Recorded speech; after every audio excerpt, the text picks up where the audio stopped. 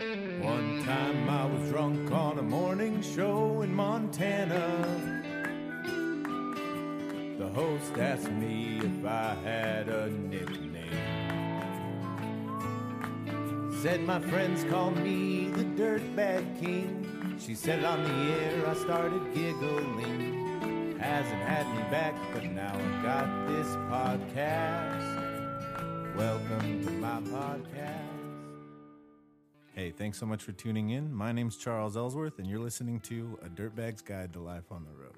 If you're not familiar with me, that's all right. You're definitely not the only one. I'm a songwriter first, musician second, somewhere down the line filmmaker. Pretty much I just like to tell stories. Some people have called me a jack of all trades, master of none, and I'm definitely semi-professional at everything I do. Nothing single-handedly makes me a living, but it all adds up to getting by. All right, well, this is Chuck, and welcome to A Dirtbag's Guide to Life on the Road. I got my friend Dakota Jones on the line. How you doing, Dakota? I'm doing all right, Charles. It's good to be here. Thanks for letting me come on. Of course. I'm just so stoked to have you, and it's good to be able to talk and catch up with you again. Yeah, absolutely. You're out in Bozeman still? That's where you were last time I saw you, Bozeman, Montana? Yep. Yeah. So I grew up in Moab, Utah, but I went to most of my high school in Durango, Colorado, Southwest Colorado, and then basically lived there. I mean, I've been all over the place. It's like that was kind of home, but I was like on the road basically for 10 or more years. But since last August, I've been in Bozeman because I decided to go back to school. Oh, cool. Hell yeah. That's what I thought. And that's like, I mean, you grew up in Moab, you lived in Durango for a long time, and then you're in Bozeman now. Like you've essentially only lived in places that people go on vacation. That's exactly right. Yes, they're a bit one-dimensional in that regard, and there's definitely a lot of white people like myself. But I don't know. It's hard to stay away from the landscapes out here. Every time things start to go like not bad in my life here in Brooklyn, but like as far as struggle. Yeah. Like as soon as I'm just like having a rough week, I'm like, I just need to pack up and move to Colorado, Utah, Montana, Arizona. Like just get me out of here. Distance. Yeah, but it's I also love the city, and I don't think I'm done with it yet, but I sure do miss the mountains and everything. Yeah, it's always a bit of a compromise. So for those of you listening that don't know who Dakota is, how would you describe yourself? You're like an outdoorsman, ultra marathon runner. Is that the correct term? Yeah, I mean, it's pretty fluid. You can call me whatever you want. But I generally call myself like a mountain runner or trail runner. Basically, I've been running like trail races, like basically more long distance and like ultra marathon stuff since I was about, I guess, 17. And right before my senior year of high school, I volunteered at this 100-mile trail race north of Durango, where I was living, and it's this crazy race called the Hard Rock 100. It's 100 miles long, and it has like 33,000 feet of climbing and the same feet of descent, and you go over a 14,000 foot peak. Its average elevation is like 11,000 feet, and I went out and volunteered at the 50-mile mark, and I spent all night giving people food and water, and I thought it was the coolest thing ever. And so I just dove into it after that, and I started doing these big runs and started doing some races, and basically I had some success and just followed it as long as I could, trying to like compete in different races, trying to travel lots. And I've also been really into climbing, both rock climbing and like alpine climbing. So I've had some opportunities to climb like in the Alps and in Alaska. And basically I've just been trying to follow my mountain sports around the world. Dude, that's the dream. That's so cool. That I was a big time snowboarder in high school. That's how I ended up in Utah. Nice. So like not as extreme as you, or like didn't follow it as long, but yeah, that was the dream for a long time. I was like, I just want to spend all my time in the mountains. Yeah. And it's like, well, I feel like the passion is the same. Like there's a ton of similarities. Like your passion is for music and traveling in that regard. That's what causes you to go to these places. And for me, it happens to be like trail running and like these mountain adventures. And I think there's a ton of overlap that gets people out the door, even if they do different things. I totally 100% agree with that. And as I've kind of started to become more health conscious the past couple of years and whatnot, I've been like kind of slowly entertaining the idea of like trying to do, like you start running and you're like, oh, how far can I go? And like I Totally. as someone who challenging myself is such a big part of my psyche and like how I stay sane. I can totally see how eventually, if you're in the type of shape or the type of person that could do it, you would take it to those extremes. Yeah, exactly. And you're probably the kind of person who like gets into something 100% or really not at all. And Totally. so, yeah, it's a bit dangerous sometimes. Oh, for sure. That's I mean, I got really into drinking for about 10 years. So Nice. There you go. and then I was like, oh, this isn't sustainable. No, So it'll take you places, but they're not always good. yeah. I was never that bad, but it was finally one of those things of like, I'd rather wake up early and like feel good instead of it Totally. being like such a chore. But kind of moving backwards, I grew up in not definitely not Moab, Utah, but I grew up in a similar place where it was like where like the locals from Phoenix or not the locals, the people from Phoenix had their summer cabins. They'd travel up during the summer to escape the heat. Like they'd come up to go skiing, snowboarding. Like my town for a lot of them existed so they could go on vacation.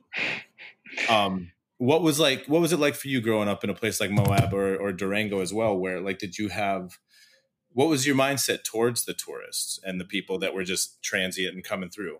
It's funny, like as a kid, at least maybe it's different now, but when I was a kid, I mean, we knew it was the deal, like, but that was like all that I knew. It's like I didn't really have this concept of some towns where it's like the industry is a university or an oil rig or whatever. For me, it's just like people made money in Moab by like having shops. Yeah, totally. Or working at the national parks or whatever. And for me, I mean, I definitely feel like there's a community in Moab that is kind of separate from the tourism side. People come to Moab and I've talked to many people who were like surprised to hear that there's like baseball teams and schools and stuff. And I'm like, are you kidding me? It's like a real town. It's just, you don't see that when you go there and like get groceries at City Market and go camping for 3 days. Totally. No, that's how my town was. A lot of people were like, oh, I've got our summer cabin here. And it's like bigger than any of the locals' houses. And yeah, totally. You're like, it's not a summer cabin, dude. Yeah. Yeah. So I felt like it was just, I didn't notice it. It's not like I had a weird growing up experience, at least. I mean, I only had my own growing up experience, so it's hard to compare, I guess. Totally. That makes perfect sense. And that it would make sense that you'd be such an outdoorsman growing up in a place like Moab. And like, where did that start? Was it like a family thing, or did you have a mentor at some point? Like where did your love for the outdoors and your comfortability with it start? I definitely got to credit my dad for that. That's where it came from. As when I was a kid, we'd go hiking all the time, and he was really into hunting. We'd go hunting every fall. And so, I mean, obviously not every weekend, but in my head, at this point, however many years later, it's like, yeah, every weekend we would go mountain biking or hiking or just do some camping trip anywhere. And so I like climbed all the peaks in the LaSalle's by the time I was like 10 years old. And, we'd go out into the canyon country. And what's funny is that at the time, I mean, I enjoyed it and I did it, but I also kind of dreaded it. Like my dad, often I'd like spend a night at my buddy's house on Friday night, and my dad would pick me up on Saturday, and we'd drive up into the mountains for some huge ass hike. And I was always like, "Oh man, it's gonna be so long! I can't wait to be done." But Yeah, totally. Yeah, totally. It's like as kids, you're not that into it, but then for whatever reason, I don't really know what did it, but I was just like, maybe around my freshman year of high school, it just started to kind of switch for me where I was like excited about it. I think part of it was when I moved to Durango, I guess my sophomore year of high school, I took like an outdoor ed class. We went rock climbing and did all this fun stuff. And like maybe it was like seeing all the same things my dad was into, but like in a different context, like with people who were my age and into it. Totally. No, it's really interesting because like doesn't matter what your dad does or who he is, he's still like your dad. Like it's right. you gotta get that validation from like your peers in a way. Yeah. And I think that I was really lucky, like you say, growing up in these places where I did have peers who were into these same sorts of things. I could see how other places, like if you grow up in a city and like you spend your vacations going out to the mountains and like doing these grueling death marches, like I could see how you'd grow up and not like that stuff. For sure. But yeah. for me, it worked out. Yeah, that's really cool that you had just from a young age were exposed to it, and that it's something, it's just become a part of you in Right. a way. Not a lot of people get that. I'm very lucky in that regard. Totally. And I mean, I had a similar upbringing, like up until my parents separated and or divorced or whatever you call it. And I didn't really see my biological father anymore. Hmm. And it kind of like, I still, we still did like hunted and me and my friends would go fishing and whatnot. But like the actual, just like, other than Boy Scouts, the actual, I don't know, outdoor activities didn't really like, I don't know how to put it. It just didn't like happen. Like there was like snowboarding and then me and my friends like dicking around in the woods. Yeah, it's funny too because like dicking around the woods kind of is what I do. But Totally. It's just you like a know, different form. yeah, and it's I don't know. I feel like a lot of the outdoor culture is not super embracing of like teenagers, maybe, or Totally. the same like you go in the outdoors and everybody's like, oh, I want to have this wonderful experience where I'm out with nature and appreciating flowers and views. And when you're a teenager, you're like, fuck that, dude. I'm going to go get drunk and play guitar. And that's cool, right? That's fun. You like want to go out with your buddies into like the woods and like have a bonfire and shoot your guns or whatever. You're from Arizona. That's what I imagine you did. Yes, there's plenty of shooting guns. Not while drinking though. I've always been very careful with guns. Nice. Yeah, that's important. But yeah, you know what I mean? It's like the culture of outdoor sports is often different from what you're into as a teenager. And so I don't know, maybe me like moving to Durango and like not having a ton of friends when I did that, maybe that helped me like be like, well, whatever, these guys are nerds, but at least they're friends. So Totally. No, I mean, that's the truth. I played football in high school, and that surprises a lot of people because I I'm could see that. I'm so not like the football type compared to like your whatever your stereotypical jock is. But in my hometown, there wasn't a whole lot to do, and my best friend also played football, and we both played the same position. So it was pretty much like after school, I just hung out with my best friend and got to like hit people for 3 hours. Fuck yeah, Nice. sign me up. Totally. You know, and like, but like if I grew up in New York City, there's no way, or any other like Texas or something where like real big people played football. There's no way I would have. I would have been like, fuck that, I'm going to skateboard. Yeah. Yeah, So I could like, die in there. seriously. So it's like funny how you end up doing what your friends are doing. Totally. And so you said you were a sophomore in high school when you volunteered at the Hard Rock 100. Is that what it's called? Yeah. So it was right before my senior year. Oh, before your senior year. Okay. Yeah. Yeah. And that was pretty revelatory for me because I was really into climbing at that point. I wanted to be like one of these guys that climbs like these big snowy peaks in far off places. But it's like a pain in the ass to do that. You have to like know how to climb. You have to have partners to climb with. You have to have all this expensive gear and know how to use it. It's pretty prohibitive to get into climbing. It's not impossible. I did it, but it's like prohibitive. But then I volunteered at this race and I was up at like 10,000 feet all night giving people food and water. And I was like, these guys are having an adventure. This is what I want. It's like, I don't need to have all this fancy climbing gear. I can just put shoes on and I already live here. Like I can go do this. Yeah. That's so cool. Yeah, I feel like that did change my life. I feel lucky for that. No, it's really interesting that there's like, it's like a movie cliche or a trope. They're like, oh, there's 4 moments in every man's life. That, like, like, but it's interesting because like life's not like that. It's not. Yeah, like, this is a retrospect kind of thing, right? No, totally. But it's also interesting to like, I can look back at very specific moments in my life that was like, I didn't realize it at the time, but that was a really formative moment. Like Yeah, tell me one. Like when I was 21, I want to say 21, 22, the band I played in through most of high school and part of college broke up. And I had kind of put like every bit of just everything into that. And I've talked about this on other podcasts, but it was kind of like, it was like a divorce when that band broke up. And for like a 21, 22-year-old mind to go through that was really difficult. And I had an opportunity shortly after that to go travel Europe for a few weeks. Like my sister invited me, her friend had backed out, and she's like, if you can come up with the money, you should come. And so I raked a ton of yards over the course of however many, Nice. over the next 6 weeks or whatever, came up with the money and went and traveled Europe with her for like 5 weeks. And it was like Oh, that's a awesome.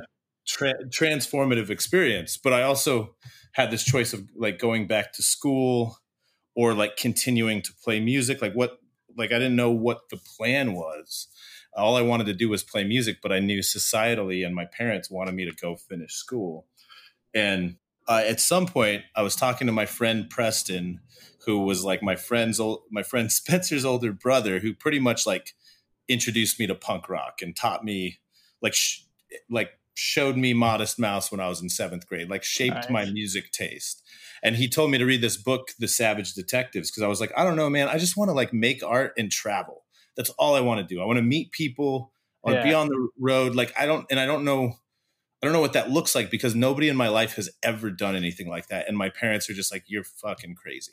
Yeah, it's tough when your parents to tell you that too. Some are more supportive than others. Totally. Well, not that my parents weren't like, my parents loved me and supported me how they did, but it was more of like we're super blue collar. Like you work, you have a job, like you don't do things like traveling Europe was like, what? You're going to go travel Europe? Like that was mind blowing for my family, you know? And so like, I don't know. I read that book, The Savage Detectives, because it was pretty much, Roberto Bolaño, like talking about him and his friends in Mexico City in the 70s, kind of doing the same thing and just taking off and deciding to do it. And it like reading that book while simultaneously deciding to go back to school, and like realizing like I'm going to finish school because that's what society and mom wants me to do, even though I don't want to do it. And it's probably the wrong choice. Yeah. But I'm going to do that. And then it's like fucking music. That's just the plan. And like, seems like you've done that. Essentially, like whether or not I knew I made that decision then, like now I can look back on it and be like, yeah, that's kind of what happened.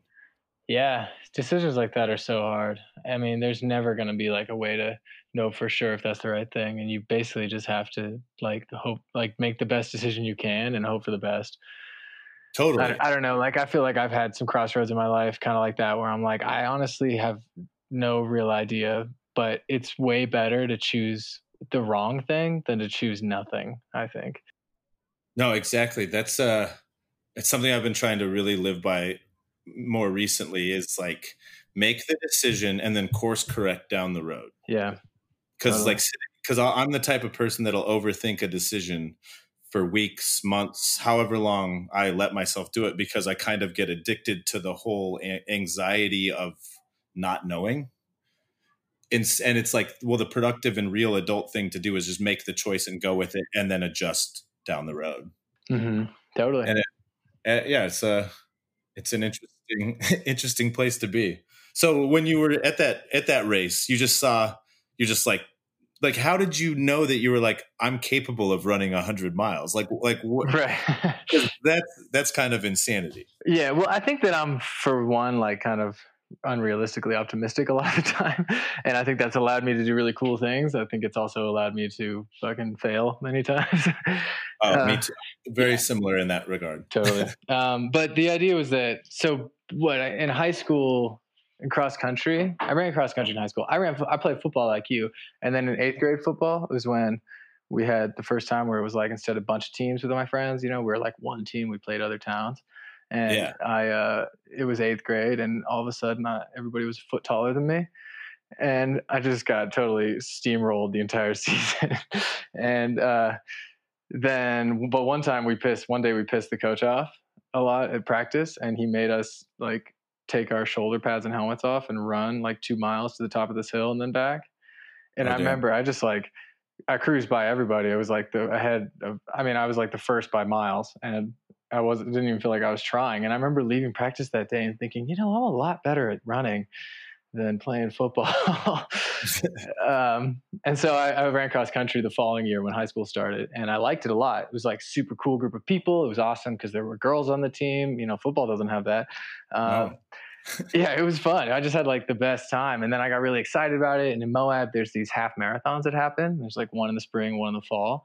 And I was like, hell, just give it a shot. And so I went and ran 13 miles when I was like 14 at this race. And I remember it was really tough, but I did it and I liked it.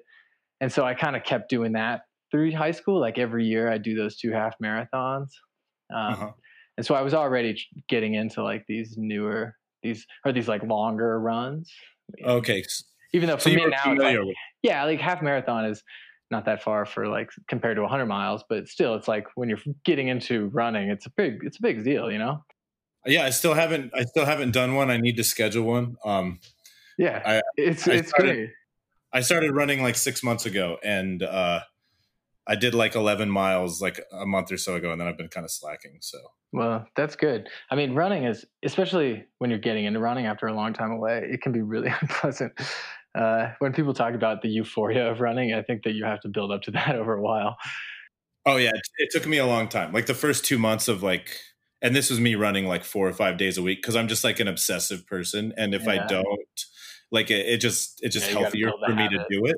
Yeah, totally. And then because if I build the habit and then slack off for 2 weeks because I'm working on music stuff, I know I'm like, oh, I like that running thing. I'll go back to it. Hmm. Yeah, and once you build those habits, like I find that you're working on music. I'm working, I guess, on math these days. But I find if I get up and run, or if I have like running a part of my routine each day, even if it's a little bit, it makes me better at everything else. Yeah, That definitely doesn't happen when you first start running, but I think it's a hallmark of exercise in general.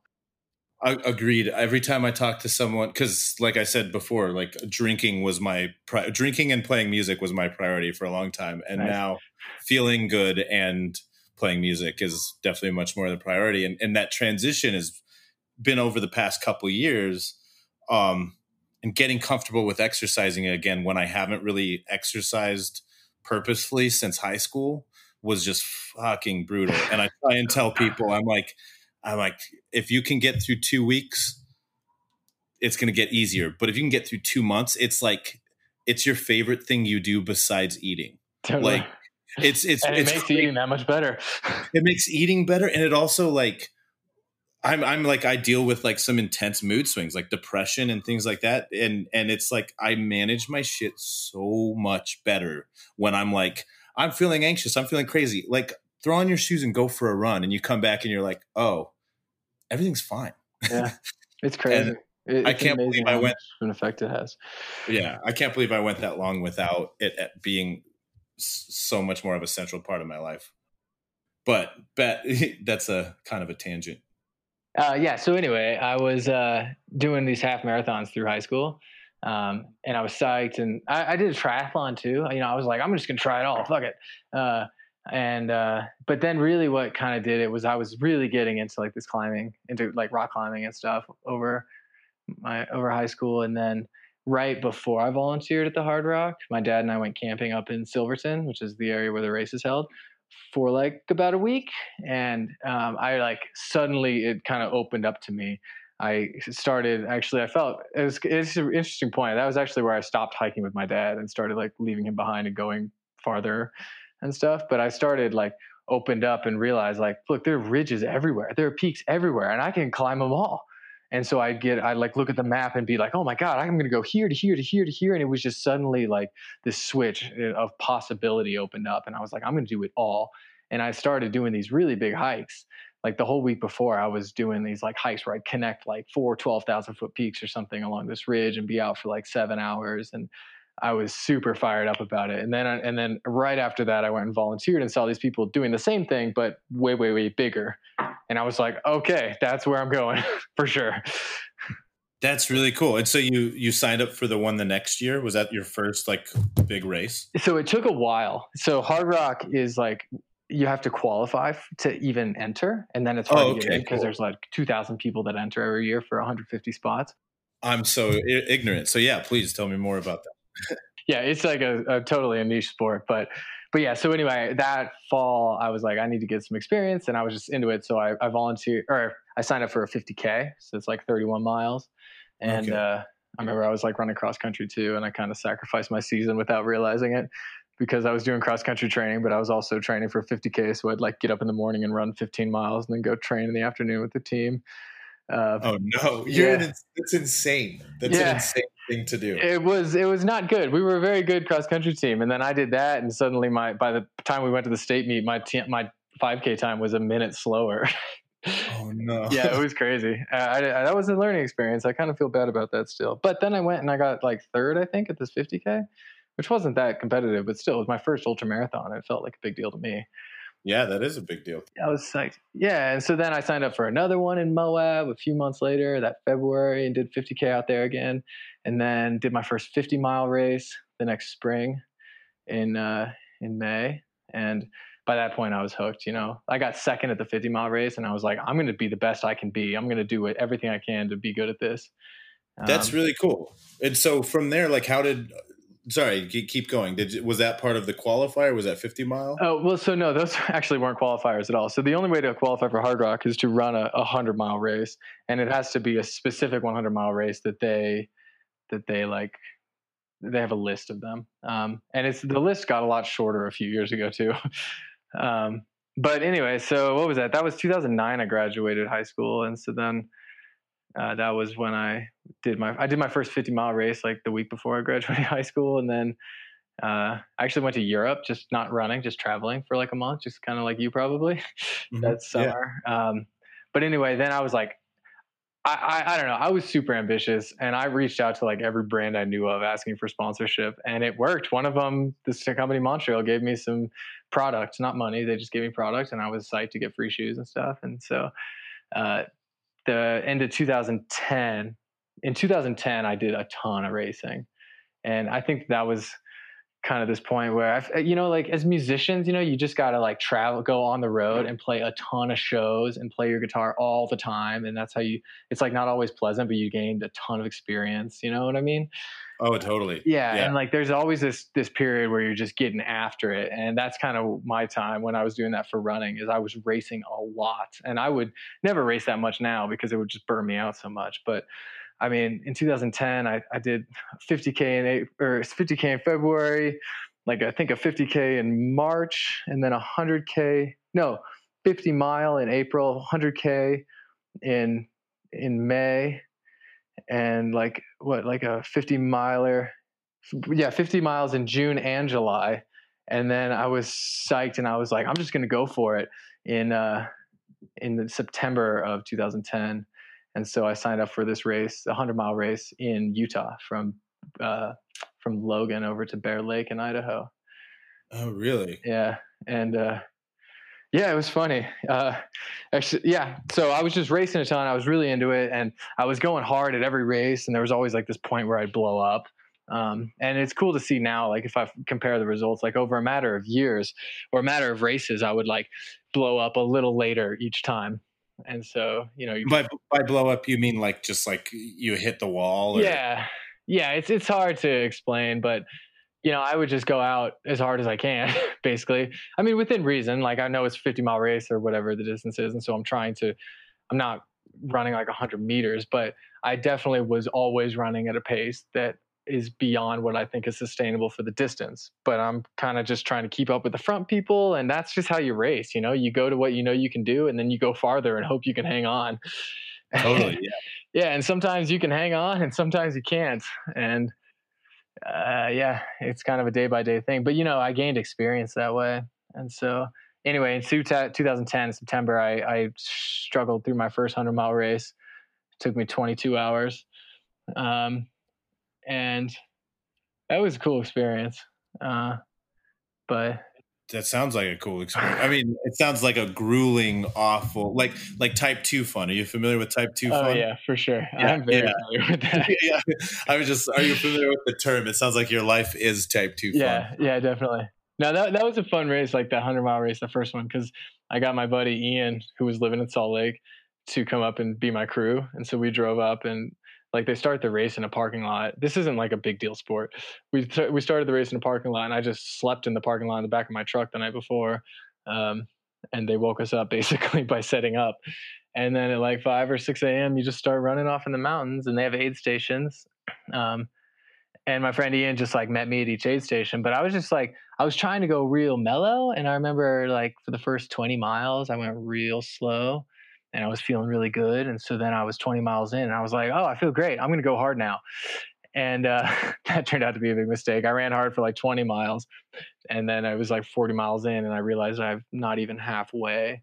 and I'd already run a super long distance, and it was hot out. It's the afternoon, and I'm like, oh my God, this is going to go on forever. Yeah. So what's your mind thinking about at this point? So you're like 40 miles into a 100-mile race. Like, what's going through your mind at this point? I mean, everything. It's funny. That was 10 years ago. So I don't remember exactly what was going through my mind, but your mind goes all over the place. You think about conversations, you think about things you want to do, you think about things you did, you think about where you're at, how you feel. And it's important to keep in mind a lot of these races, like these are trail races. There's a lot of hiking involved. It's called trail running, but oftentimes the most efficient and fastest way to move forward is just hiking. Just scrambling up a hill or even just walking up a trail. You'll see that. I mean, at tons of ultra marathons, like people are hiking more time, I think, than they are running a lot. Yeah. Okay. Yeah. I mean, it depends. The fast guys at a fast 50-mile race are going to run every step. But yeah. Anyway, I was hiking a lot. And so anyway, I feel like it's probably kind of meditative. I don't really know what you think about when you run, but you're just kind of moving along. And I didn't feel good when I reached halfway. And then at each aid station, it's nice. It buoys you up. There's people there. They talk to you. It gives you a bit of like motivation. I had some food at 50 miles, and then I ran to the next aid station was, I don't know, maybe 60 miles. I think it was around 60 miles when it was getting dark. And yeah, my friend I think he was supposed to be at that aid station, and he didn't make it there. Oh, no. And so I was a little concerned, but more just focused on moving forward. And so a different friend who was crewing a different person gave me a shirt to wear in the dark. And I had my headlamp, and, you just then it gets dark. It's the weirdest thing, when you realize you watch the sun come up while you're running and you're still running and watch the sunset. And you're like, wow, I've just run all day long. Oh my God. That sounds insane. That's like, it's making me like, I want to do that, but also I don't want to do that, I know. Type 2, yeah. Type 2, yeah. I want to experience that. I want to look back on that experience, but actually going through it is and whether my body could hold up or not is a whole other thing. It's amazing what your body can do. Any success I've had as an athlete was never because I'm that much better than everybody else. It's only because I didn't stop. I could point to even these, every now and then I've got a few good races I had in Europe where I won a big race, and it was only because I didn't stop. That's my perception of it. No, I think that's the most, it's the most literal best advice you can give someone as far as a race, but also in life. It's it's a cliche, but it's just keep fucking going. Totally. Yeah. I mean, your podcast is all about being on the road, and that's what it's about. You get out on the road and it's sometimes euphoric and amazing, but a lot of the time it's also boring or sad or homesick or scary even. I don't know. And yeah, it's everything. It's every part of the spectrum. Yeah. And whether it's good or bad, you got to keep moving forward. There's no stopping if you're not at home, right? No, it's the truth. And that it's actually in the weirdest way, exactly what I needed to hear this week. Nice. Cause I'm just facing a week of sad burnout, had nothing bad really essentially happened other than I went really hard last week trying to do this music video, and I think it turned out great, but I essentially spent 7 12-hour days on it in a row. And this week I can't focus this week. And it's yeah, because you just went really hard for a week straight. It's okay, dude. Totally. Just keep going though. Yeah. And that's the thing is that logically you're it's okay. There's a lot of reasons for this, but you don't feel it. You just feel like a dirtbag or a loser sometimes. It's the same. It's the same thing in microcosm on a trail race when you have a low point, and it's often just because you haven't eaten enough lately. That's the one thing you can do in a trail race is just eat regularly. That'll help you make it feel good. But you're going along, and I'm hiking up a mountain or whatever, and it's the middle of the night, and it's dark and I'm cold and lonely and I'm fucking exhausted and I'm just over it. And it's I know why I feel bad. Just because I've run 70 miles and I'm tired and I'm hungry, but I also know that I'm capable of finishing what I started. Totally. But the academic knowledge, I know I'm capable of this, is really hard to translate into the motivation to keep moving forward. And I think that's where experience comes in, is that, you know, once you've done that, once you have overcome those like unpleasant experiences just by moving forward, that gives you the faith to keep doing it. I think it's really hard for people to overcome really big things the first few times. Totally. Well, because the more you step out of your comfort zone, the bigger your comfort zone grows. It's just like, it's the nature of the beast. Yeah. So like, if you've never, it's like when I'm telling people that are getting first into yoga or working out or whatever, it's that same thing of like, you'll grow and adapt to it, but you have to know physically and mentally that you're capable of it. Otherwise, you're going to just stay within that same bubble or that same cyclical experience that you've been having over and over again. Yeah, exactly. Like, I don't know. I feel like people are always looking for happiness. There's all these books there, and I think that the secret to happiness is being okay with being unhappy. Not yeah, not necessarily because being unhappy is being happy or whatever, some sort of Buddhist thing like that. But I think that you can't really be. I think you can only be as unhappy. I think you can only be as happy as you're willing to be unhappy. Like, I think it has to be commensurate. It's like a wave. You can only go as high as you're willing to go low. You know?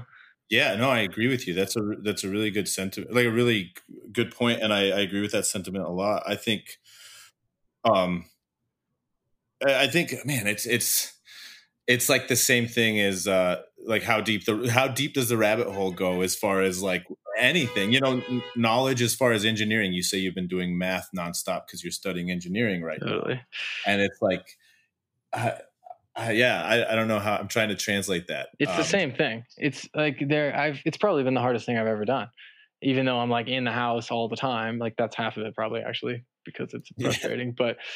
But I'm like, I'm working incredibly hard on something I'm not good at or not known to be good at. You know, I never did math. I got like a D in trigonometry, and now I have to do trigonometry every day. But I do it, and I just keep plugging away, and I keep moving forward, and it's incredibly validating, even just a year in, to realize like I got good grades.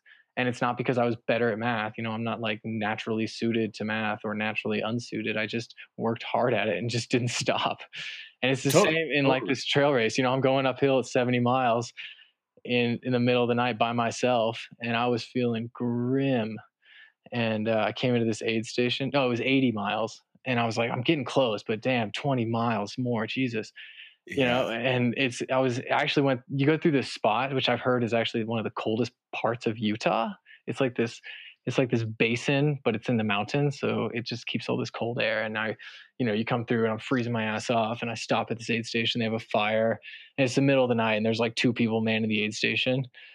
And I was like, oh my God, am I ever going to get through this? And then a friend of mine who was also running the race, he had been behind me for miles, and he caught up to me there, and he was like, hey, how you doing? And I said, Scott, I'm not doing too well. And he's like, you should come run with me. And I was like, you're right, I should. And he's like, okay, let's go. And he walked out of the aid station, and I'm sitting in a chair next to a fire. And I'm like, oh God, now? But I did it, you know? So I got up and I walked out, and he ended up like saving the day. Like, I mean, just having him to talk to for the last 15 or 20 miles got me there. So yeah, that's it's setting yourself up for that moment of like you only needed him to help you through the last 15, 20 miles, you know, like you got yourself to that point. And yeah. And that's like, I didn't have those experiences yet of overcoming this deep fatigue or deep uncertainty, and having him there to kind of show me how to do it was a way to build that strength. And now I feel comfortable. Well, it's not like it's comfortable, but I feel like I'm capable of overcoming that without external help now, at least at that exact specific pursuit. You know, there are many things in my life that I need help with still. Totally. No. And that humility is one of the blessings of age, I think. It's not that everyone gets it. Not that everyone is humble, but I think it's one of the blessings for me as I get older is like, is realizing the things I don't need help with anymore while accepting the things that I'm going to need help with forever. Yeah. Yeah. That's really valuable. Yeah. Well, or do you want to finish? Is there an end to that story of that specific race? So not too much. I mean, I finished it. I just ran with him to the finish. I I do remember there was kind of what I thought was funny is like we finished the race at like 4:30 in the morning or something, and it's such a low key event. You come down and to this lake, Bear Lake, and there was like, I think they like deputized this high school kid to take times because there's basically like a kid asleep on a table, and we're like, hey buddy, I think we finished, and he's like, yeah, good job, and he like wrote our times down, and then went back to sleep. This is how important my sport is. Oh my God, that's amazing. Yeah, and then so then I was with my friend Scott, and he had a wife and a kid, and they were there, and they were like, good job everybody, and we kind of sat down together and chatted. And then it's, by that point it's 5 a.m, it's still dark out, and so Scott and his family go off to wherever they're staying, and I was just sitting in this chair, and all of a sudden I got super cold because I just run 100 miles, and your body's like having trouble dealing with all kinds of temperature swings and everything, and I got like shivering like violently. And my buddy who had been crewing me, I learned later he was basically like 20 feet away in the parking lot, but I didn't know where he was. It was dark out. I didn't know where any of my stuff was, and I was kind of starting to panic. I was like shivering almost uncontrollably. And so no. I was like, I kind of got up and I was like walking around trying to figure something out, and I saw a sleeping bag on the ground and it was empty, and I was like, I think somebody just got up to pee. And I just straight up didn't even take my shoes off, just got into their sleeping bag. And I was like lying there just trying to warm up long enough so that when they came back, I'd be able to like function better and go somewhere else. But it was like this total moment of panic where I was lying in there waiting for somebody to come back and flip out at me for getting in their sleeping bag. Fortunately, turned out that they actually put those sleeping bags out there for that exact reason. Oh, really? So I didn't steal anybody's sleeping bag. That's it speaks volumes to the level of like discomfort, like how bad it was that you were willing to do that. Yeah, I would never do that normally.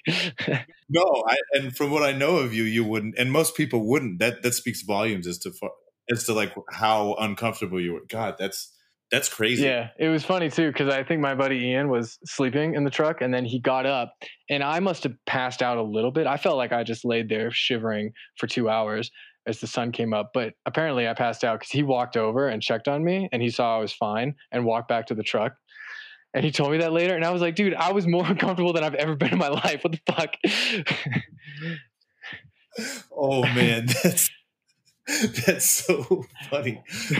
I'm glad we can look back on that 10 years later. Yeah, it's good. Like, it was a cool experience, It's like not something you get to do every day. No, not at all. I remember in Boy Scouts when I was like 13 or whatever, we went on this hike over spring break, and like this freak snowstorm came in the mountains in Arizona and just like nice overnight dumped like 2 feet on us, and then we were in like full survival mode, like and had to like I mean pretty much I had to start a fire in like this cold wet stuff. I'm like 13 years old. I'm the oldest of the kids that like got to this certain spot where the other guys like went to get the truck, and I don't know, I still just remember that whole thing of like just being like, okay, I'm going to start a fire, I'm going to do this thing, like moment by moment, being like as uncomfortable as I've ever been, but like moment, like knowing like, okay, this is the next thing you do and the next thing you do, or like I don't know, I think it's just pure instinct. Yeah, too. It can clarify it, but some people can't really deal with that. They panic and get paralyzed. What your reaction was to like actually take steps to keep moving forward, and that's crucial in a moment like that. Well, it's interesting you say that, because like I never really noticed that until like after those moments, like when I'm in those moments, like just crazy accidents happen, and I'm like the one that's like, you go get this, call 911, blah blah blah. Like on multiple occasions that's happened for me. And like I know like now you've been doing a lot of volunteering with search and rescue there in or like training as far as like what and this is kind of skipping ahead, but like talk to me a little bit about that, how you got into search and rescue and like responses in those types of situations. Yeah, like you say, I mean, I'm not a psychologist, I don't know, but it does seem to be a thing in our society where it's like we know that some people can handle bad situations like that, and some people tend to devolve into followers or panic. And I don't know what I am, but yeah, I got involved with search and rescue in Bozeman. Probably the original like motivation or inspiration to do that was when 4 years ago, I was up in Canada with some friends, and we were doing this uh, big traverse at this place called Rogers Pass, which is the Continental Divide. And it's like Rogers Pass is a major pass. There's like the Trans Canada Highway, which goes from East Coast to West Coast, and it goes right over Rogers Pass. But Rogers Pass is like one of the premier backcountry skiing destinations in Canada because you can access pretty high elevations through the pass.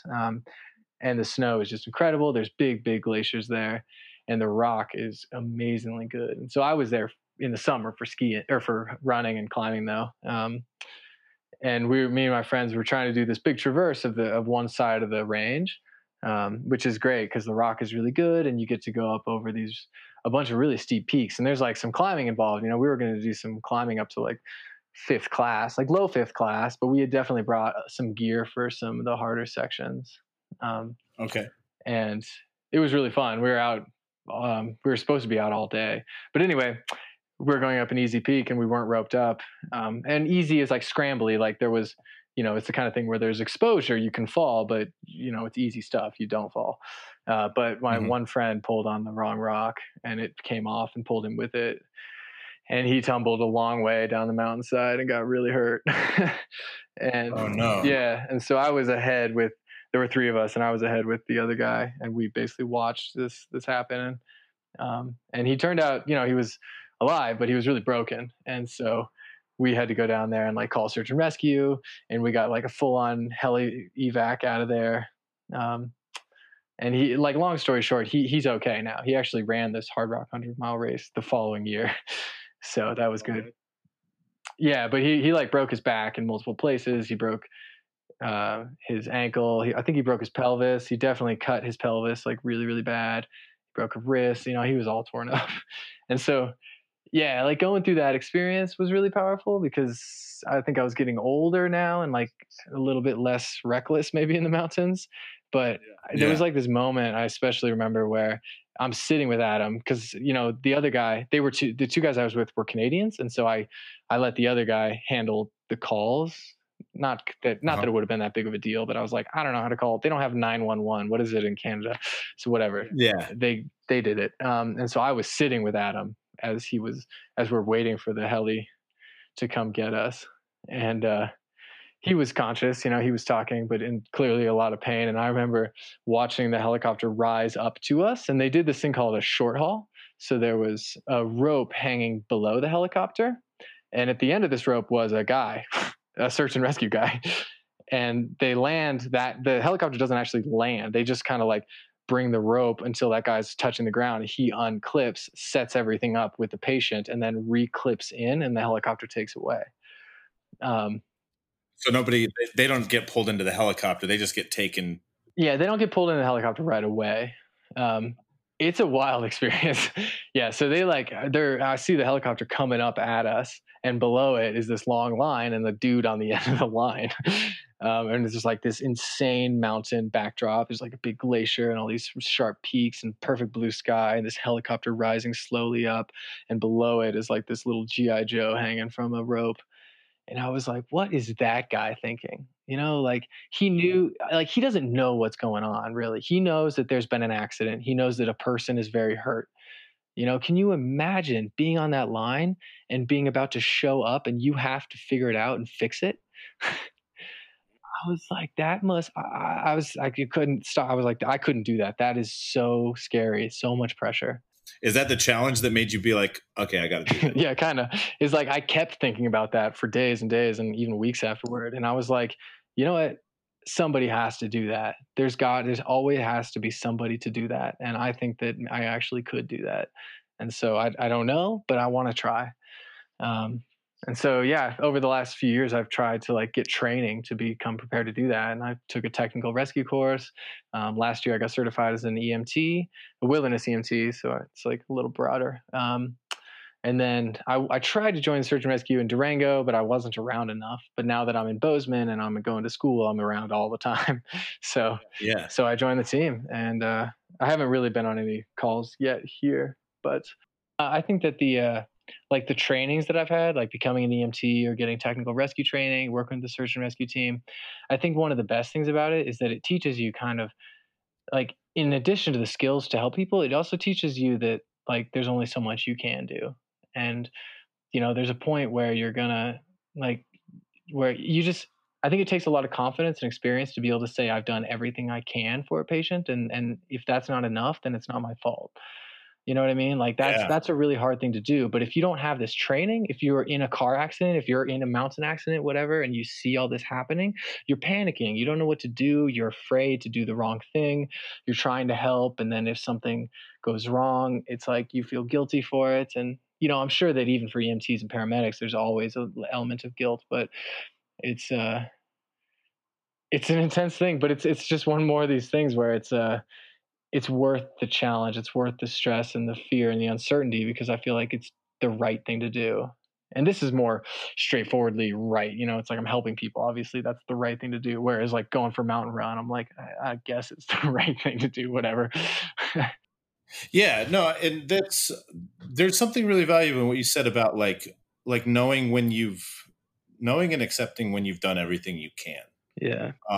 And I mean, and this is like obviously a totally different situation. But in life, like there's something like one of my, I don't know if I'd call it a mantra, but just a thing I've been thinking about a lot, especially with COVID and everything that's gone on this year, is like the terms, like just the idea of surrendering. There's things that you just have no control over, and Right. and fighting them or beating yourself up over them or whatnot is only just causing more trouble. Like surrendering to it and Definitely. accepting it is like there's a real skill and value. And I don't know, that'd be an interesting thing. Or it's interesting that you said that that's something that's come up with this training.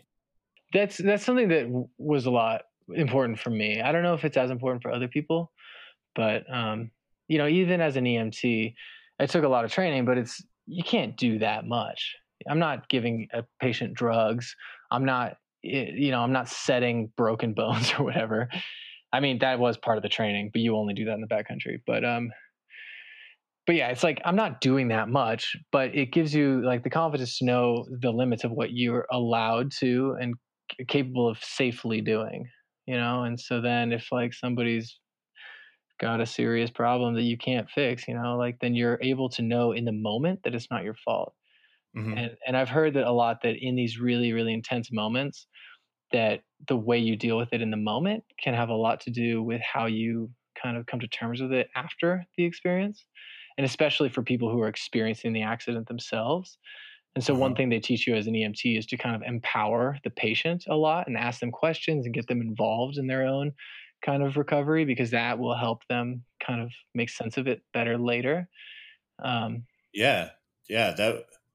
That makes a lot of sense. That's essentially like what my therapist does. yeah. Yeah, It's there just you go. Yeah, you're like going through this thing, even if it's not like quite as acute as like a car accident or whatever, you're going to therapy because it's something that like you're on this kind of, I don't know, negative path at a certain point, and you need to empower yourself to move beyond it. yeah. Well, and like nobody can give you those tools or tell you how to move beyond it, but they can help you like explore the area, playing like hot or cold until you kind of figure it out in a way.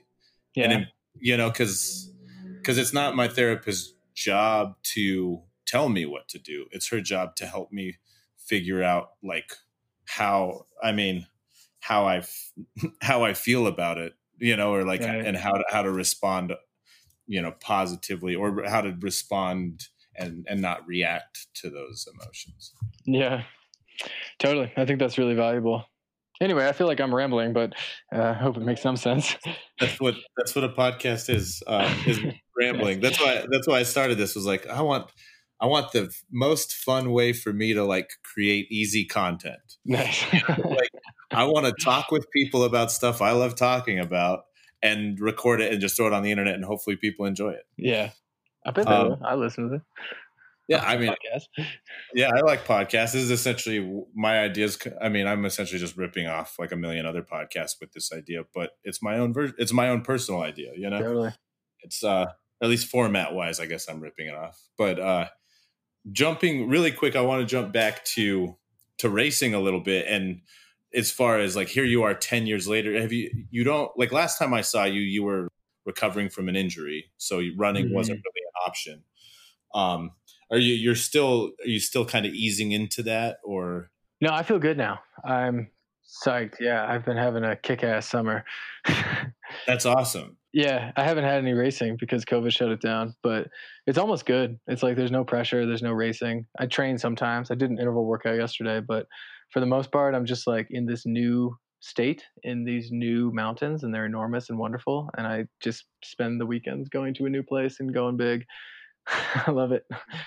I'm so jealous. I mean, I don't know if jealous is the right word. I've made my choices and I'm here in New York and I love that. But like Bozeman is one of the top 5 places, or Montana in general, that anytime I'm like playing escapism, that's like essentially what you're doing minus the school thing is what I want my life to look like at some point. Totally. Yeah. Come out in visit. the mountains on the weekend. Yeah. I mean, you've given me a lot to think about as far as running races. Like because I'm a competitive person and I haven't really gotten any sort of competitiveness since high school, like high school sports. Yeah, now, I mean, music is really competitive, but it's way less quantifiable. Yeah, and I mean, I've always tried to approach music as far as like competitive with myself, yes, and sometimes competitive with some close friends as far as like challenging each other. But like I've always tried to approach it as a non-competitive thing because it's like it's just so relative and open to interpretation that that's probably healthy.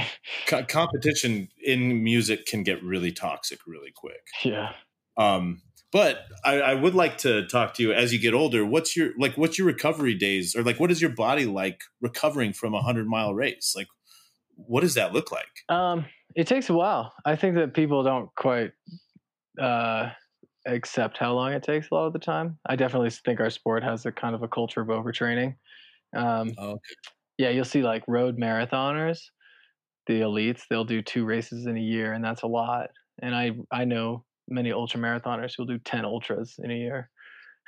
And 10 ultras? Yeah, it's just a thing. What constitutes an ultra marathon? Technically, it's anything longer than a marathon.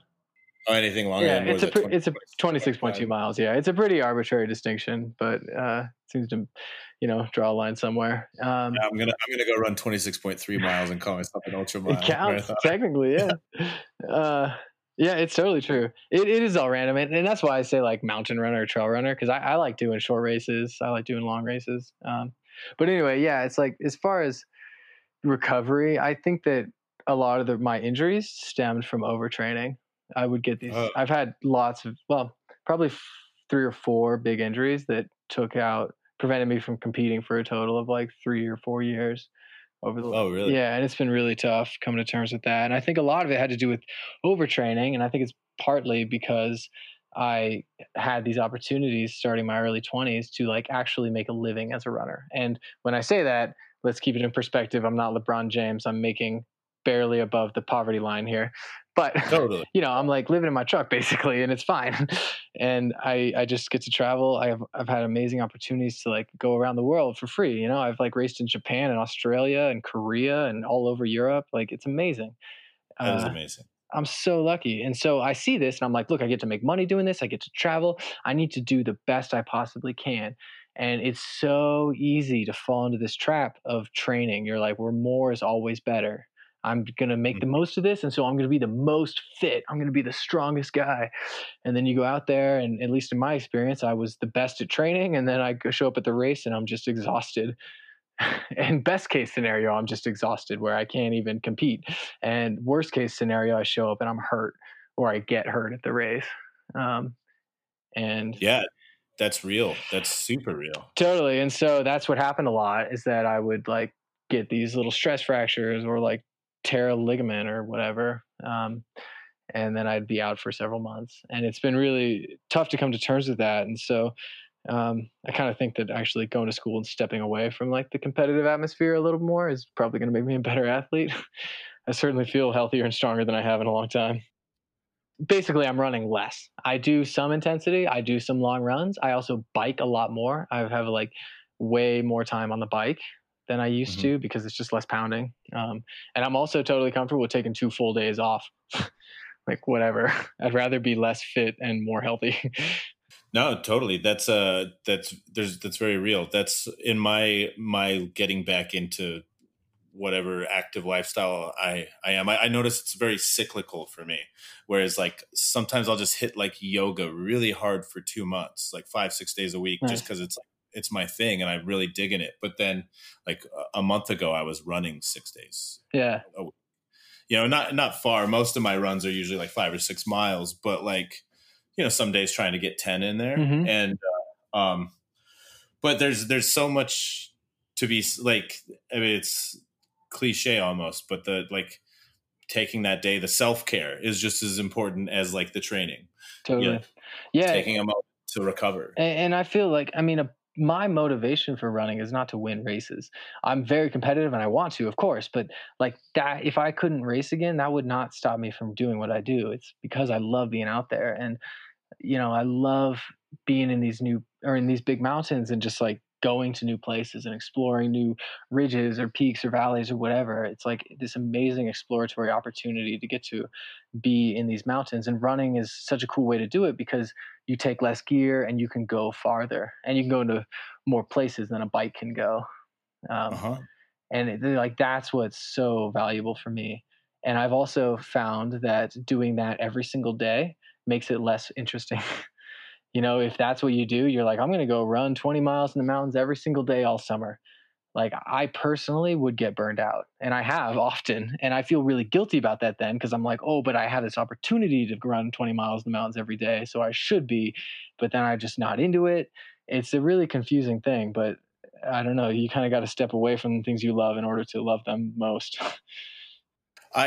That's my relationship with being on the road is like precisely that. Like, I bet. and I'm coming to terms with it right now because of COVID, because like touring isn't really an option. Live music Totally. is almost completely shut down. But even a few years ago, as I got older, because, same thing you were saying earlier is like making a living playing music. Like, yeah, I get like in a 3-month tour, I get like 4 hotel rooms. Maybe I'm living out of my car. Right. Like I'm cutting expenses wherever I can. And it's great because I love doing it. Like being on the road is the thing that like my whole life I've just fucking loved doing. That's And so cool. I'm going to be doing it in some form or another forever. But as I got older, my mental health and my physical health couldn't keep up with the lifestyle of being on the road. And Yeah. I had to change it. And I had to start like being like, well, maybe instead of booking an 8-week tour, let's look at what like 4 weeks looks like. Like let's be less masochistic about this whole thing. It's funny how you're like, well, that's kind of failing, but really it's actually making you better at it. Oh, totally. If I'm playing less shows, every single show I'm playing way better. Yeah. Like and it's like I've had the chance the past 2 weekends to go upstate and play at this Prohibition distillery because they've got this great like social distant setup thing where I feel comfortable and it looks like like everybody's being safe and I feel like I'm not promoting like a bad habits. I don't want to be involved with that side of this whole thing. Mm-hmm. But and it's like both of the gigs have gone better than I remember gigs going than most of them I remember that are like this from a year ago because I'm so much more present. I'm so much more, but just like so grateful just to fucking be there. Yeah. I'm so glad to be like, these are songs I wrote and all of these people that like, whether they know who I am or not are listening right now. Totally. And I'm so grateful to have this. But if I've done it 6 days a week for the past 5 weeks, I'm like, fuck, another show. Totally. Yeah. It's like there can always be too much of a good thing. Exactly. And like moderation it's like as I've gotten, just a better grasp on being an adult human being the past few years, it's like all the advice and all the things people have been telling me for years was like, oh, they were all right. I was just like, I just had to decide on it on my own, like moderation and totally.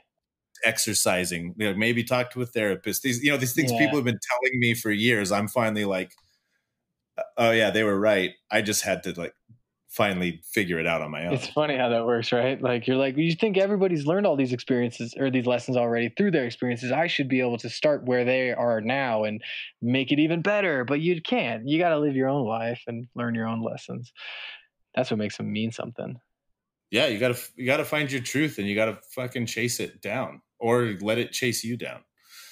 Exactly. What's your, like, so you said when you're out running, like, your motivation is just to be out there. Is it more I mean, like, ideally, yes, my motivation is just to be out there. There's definitely always a part of me that's like, I want to go fast. I want to go bigger. I want to do better than somebody else or than myself or whatever. But yes, its most fundamental and idealistic form, I'm just out there to see new places and work hard and like challenge myself. that's really cool, and that's something I think, like, I want to say I want to start trail running, because, like, I've just been running in the city, Yeah. which is its own version of, like, I love it, but also, like, what would you suggest as far as, like, someone who's trying to make that transition, or someone who's wanting to get into running for possibly the first time, or it's been a long time? Yeah. Well, as far as like going from road to trail, I've always like been a little bummed that people make such a distinction out of it. It's all the same thing. Literally, you're just out there running, you're moving on your feet. And in trail running, there's more rocks and there's stuff in the way. You go up and down more hills, and you got to learn to like be comfortable with walking. Like there's nothing wrong with that. It's just a big part of the sport. Uh-huh. But all of a sudden you're doing the same thing, but you're just doing it on a different surface. Just find some trails and go run. It's really, there's nothing to it. And that's what I love most about it, is that it's so simple and straightforward. Well, because I'm such an anxious, overthinking person, that I'll sit there and overthink, like, oh, well, what if I'm gonna go, like, I'm gonna end up at the wrong trail, or blah blah blah, and it's like we talked about earlier, like, just make a decision, go with it, course correct. Totally. How do you, like, when you're in a new place, or like, how do you go about finding spots to run, or do you just like, this looks good, let's try this out? Yeah, kind of a mixture of both. If I'm in a place that I've never been before, I'll Google trails in the area. There's always going to be some sort of like resource online that'll give you like some trails, and there's usually like some website that outlines them and tells you about them and the distances. Um, and that's probably the best way to do it, is just to find some trails nearby and then just show up and go for it. And you can get apps on your phone. Like if you really want to have the map, you can get an app on your phone. Like there's the best one I like is called Gaia, GAIA. And it's, Okay.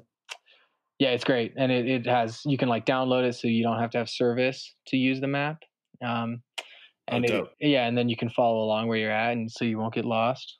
There's also, I think, a lot of kind of fun to be had in getting a little lost and figuring it out.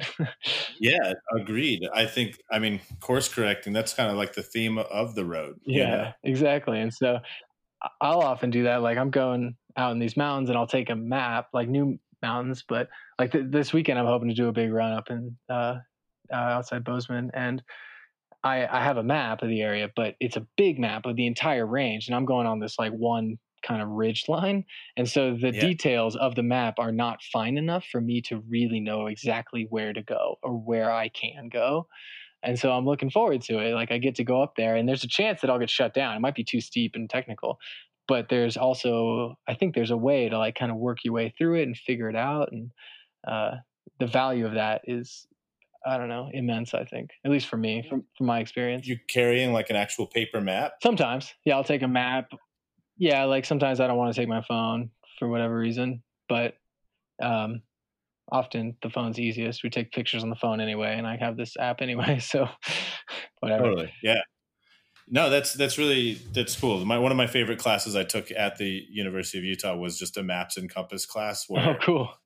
like, I mean, I already knew all that stuff from high school, or from like hunter safety and Boy Scouts Mm-hmm. and whatnot, but like we just went hiking in the Uintas for a day and just learned how to triangulate position, just like all of that stuff, and I got like 1.5 or 2 credits for that. Yeah, it's not easy. I mean, I'm good at navigating when I can like see everything. You're above tree line in the mountains, and it's easy. You're like, oh, there's that mountain, that mountain, whatever. And I found when I go to like the eastern states or maybe Washington, where there's trees everywhere, I'm like, oh, I actually need to know how to do this. Like I have to use my skills. I don't really know. Like I took those classes too, but I don't really use them ever. Totally, because if you can see the ridges, like, yeah, if you can read the map and see the ridges, it kind of translates. But if you can't see them, then Totally. yeah, it's a whole different game. This sounds like I a haven't. song. You should write a song Yeah, about this. Oh, I'm working on it. No, just kidding. The wheels are turning.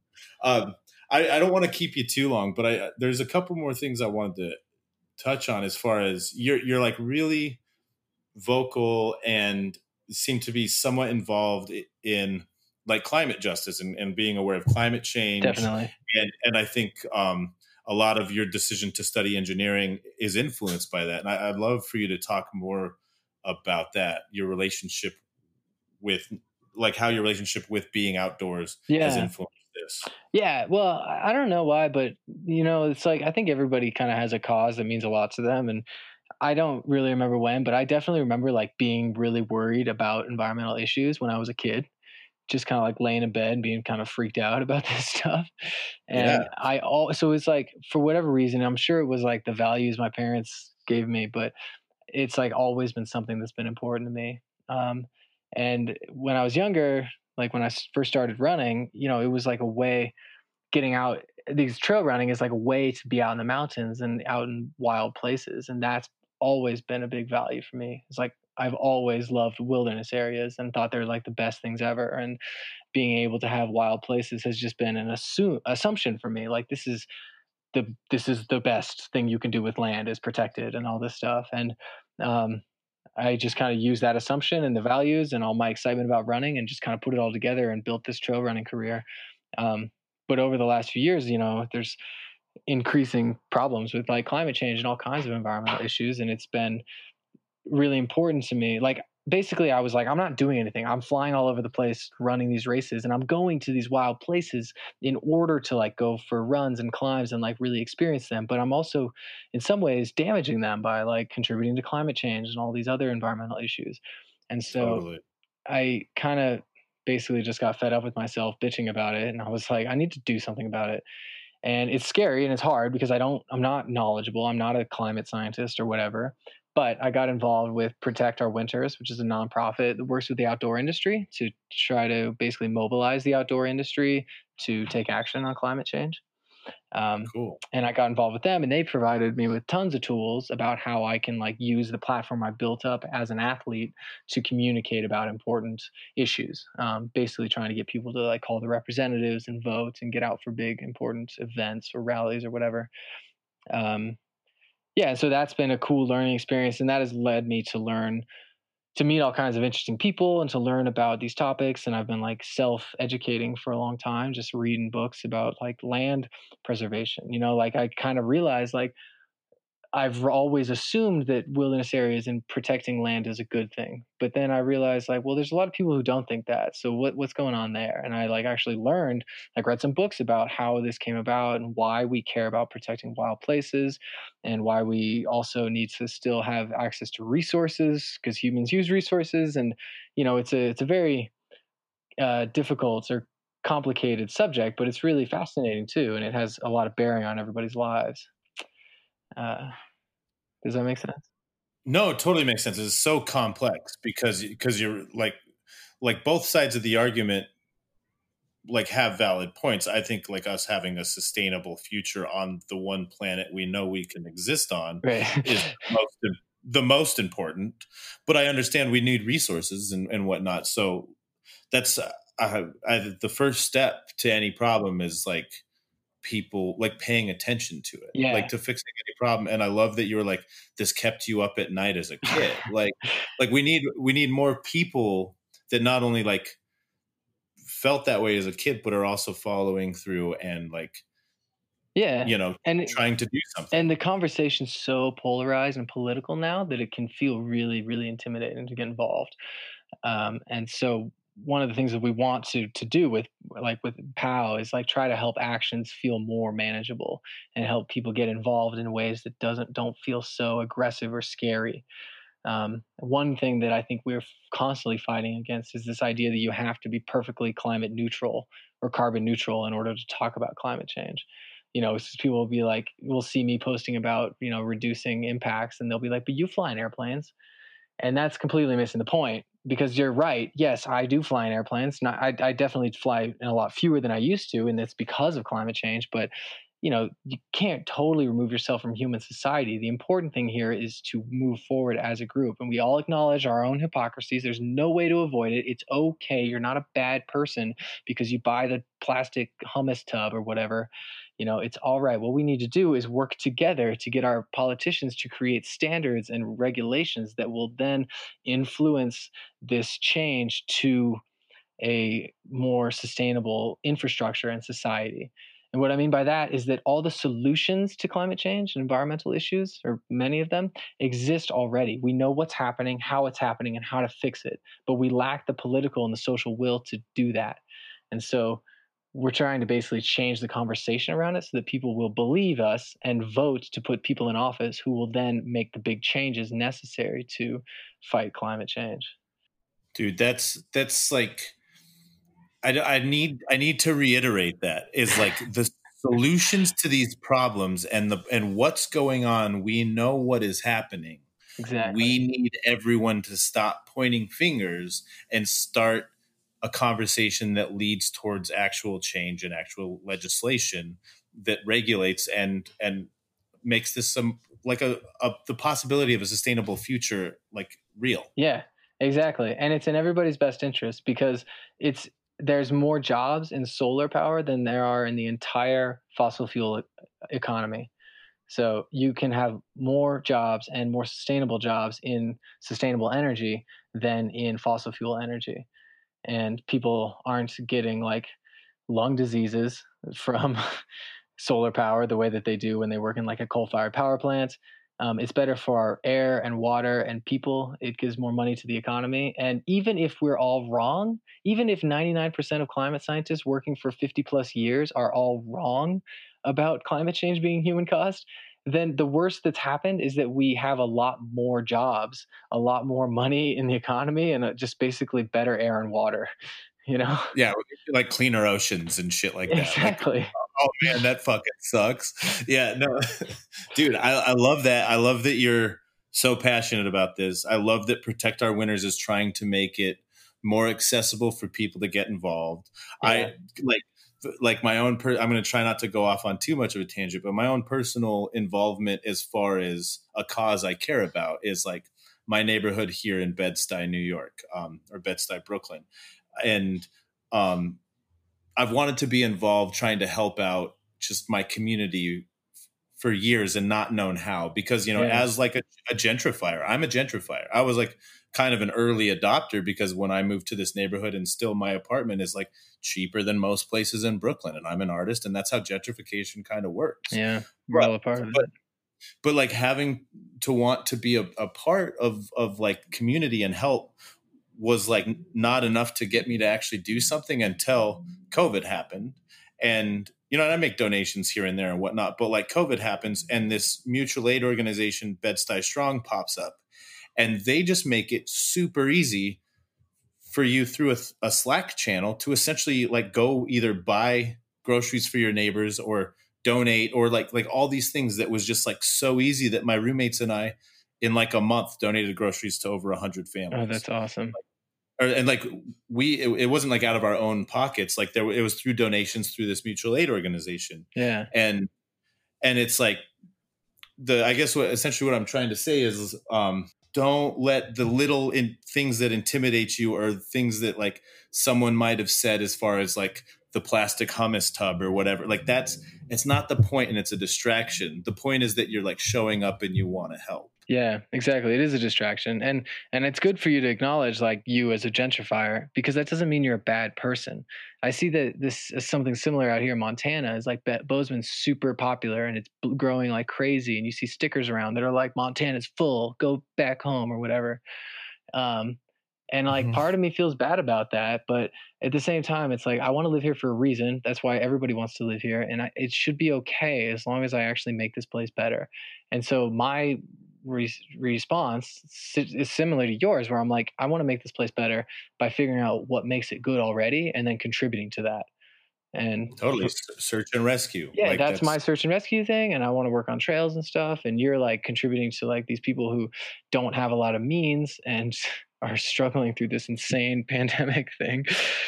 Like it's okay to live where you want to live as long as you're just trying to make the world around you better on whatever like small or large scale you can. Totally. And I think it kind of circles back to like the building habits of like running or like yoga for me was kind of my transition into getting back active again. And part of that was just like the whole idea of showing up every day. Like just the fact that you're on your mat, whether it's for 5 minutes or 10 minutes, Mm-hmm. like, or an hour or two, like showing up and building the habit. And that's what we do as far as is our daily actions when it comes to climate change or like contacting representatives. It's about showing up. It's not about someone being like, yeah, but your car, you gets this much to the gallon. Like Right. that's a distraction. That's a good way of phrasing it. It is a distraction. It's about the future. It's about tomorrow, it's not yesterday. You know what I mean? Definitely. So I don't know. I love that you're vocal about this and that you're involved in it. Being outdoors is something that I got to take for granted as a kid, and now I miss very much, and I try and take advantage of as much as I can. Yeah. And yeah, dude, I think you're just a solid dude, and I'm stoked we got to have this conversation. Well, thanks, man. That means a lot, and it's been really fun to talk to you. It gets me excited about all these things we've talked about, and I don't know, I've this conversation's been all about me, but I just see so many parallels between like the kind of running and traveling I do, and like we said at the start, the passion that drives that is the same that drives you to travel around the world and play music for people. And I think that kind of passion is something that people share in a billion different interests and communities around the world, and that's what brings us together. It's very powerful. I totally agree, and I think there's certain things that make this whole human experience like universal and bearable, and passion is one of those things. Whether it like a passion for something that's like beyond, bigger than, or like I don't know, just something more than yourself. And I think music and like nature, like these are ideas that like I can't encompass personally, but I can like pursue like a life that's entangled with that. But it's kind of why you make art, though, right? It's because you feel something so strongly, but you can't really explain it to me in a conversation. You need some other Exactly. form.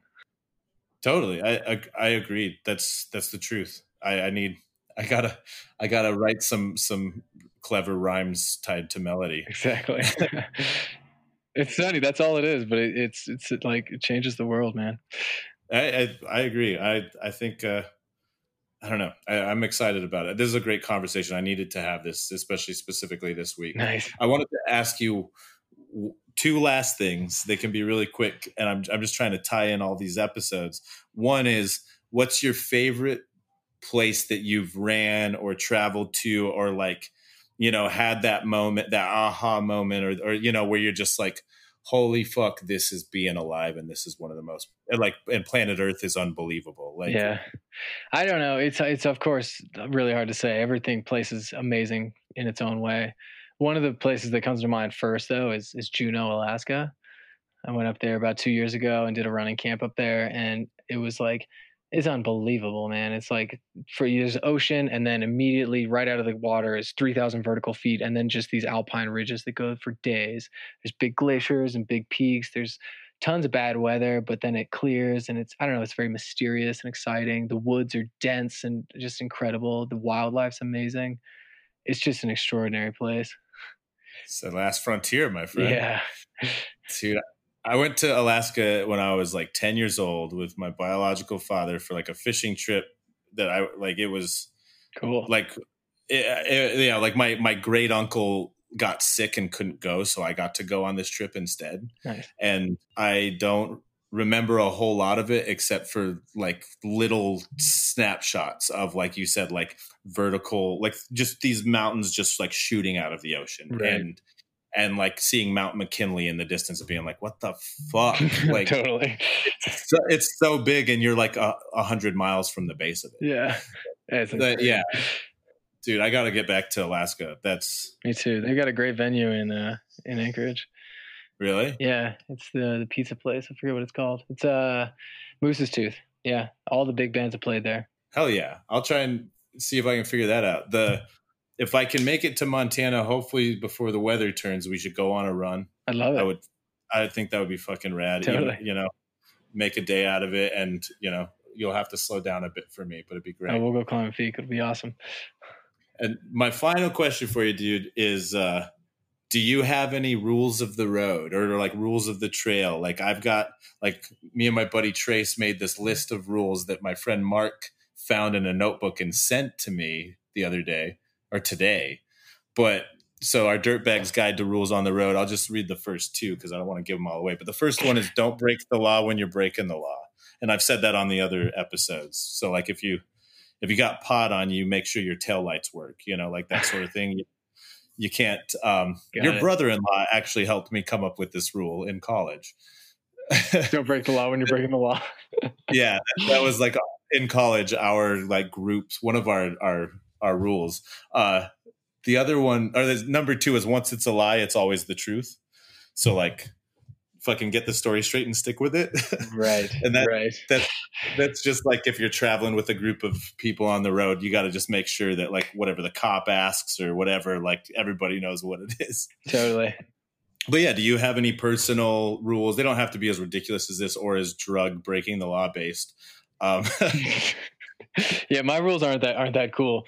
I always try really hard to eat the food that they eat wherever I'm at, and to like follow the like patterns of like day-to-day living they do. And so the two examples that make that make sense is that when I was in China, I made a point to eat like the Chinese people. And as we all know, Chinese food in China is different than Chinese food in America. And there were more times than I'd care to admit when I was like, this dinner is going to be a bummer. But I did it.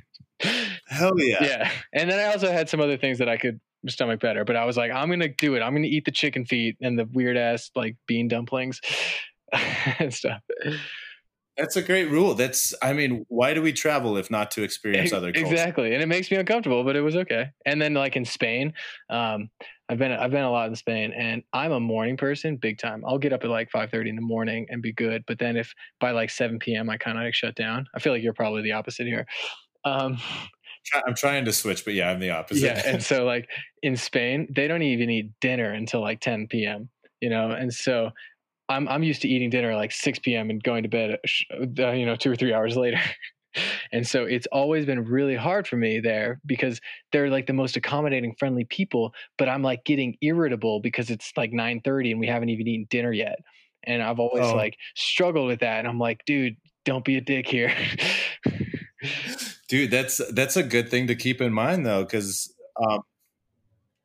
because like the worst version of me that isn't like blacked out drunk on whiskey is like hungry me. Yeah, exactly.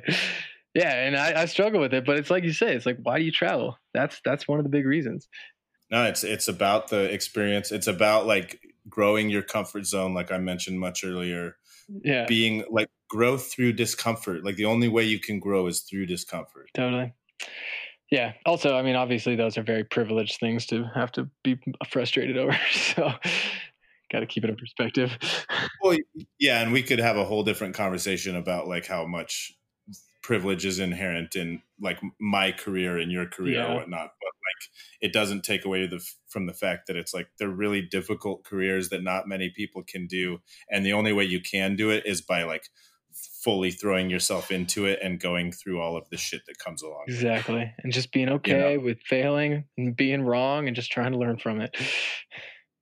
Totally. And it's like, there's definitely inherent privilege in it, but like, not like every single time some asshole I went to high school with throws in my face that like, oh, how would you write me a song about it or something like that? I'm like, okay, I will. And why don't you go swing me a hammer about it? Like, like it's my job, dude. Like, what kind of comment are you making? Not exactly.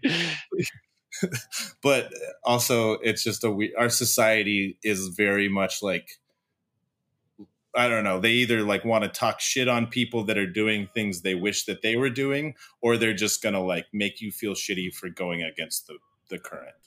Yeah. And, you can't let them bring you down. No, don't let the bastards bring you down, man. No, I think that's a good place to end, I'd say. Totally. It's good talking to you, man. It was great talking to you. Is there anything that you want to plug to everyone on the podcast? Yeah. I just hope you guys all go vote this fall. Fucking vote. I'm not even going to tell you who to vote for. Definitely vote for the person who's going to vote for or create climate change solutions. However, I think that if we just get enough people to vote, the right thing will happen. So please vote. It's easy. It's amazing. We're lucky to be able to do it. Yeah, I agreed. And I think, the only way for a democracy to properly work is if everybody shows up. And I think the people that are being represented the most right now aren't the people that represent our country as a whole. I think so. So we got to get everybody out to vote. No, I love it. Thank you for reminding all of us that. And I can find you on the internet on Twitter. Is it that Dakota Jones? Yeah. Same with Instagram. Twitter and Instagram, that Dakota Jones. Ladies and gentlemen, thank you so much, Dakota. My friend Dakota, the ultra marathon mountain trail runner, search and rescue badass dude that I wish I got to spend more time with. Soon, man. We'll definitely see you soon. Thanks for everything. Thank you, man. We'll talk to you soon. See ya.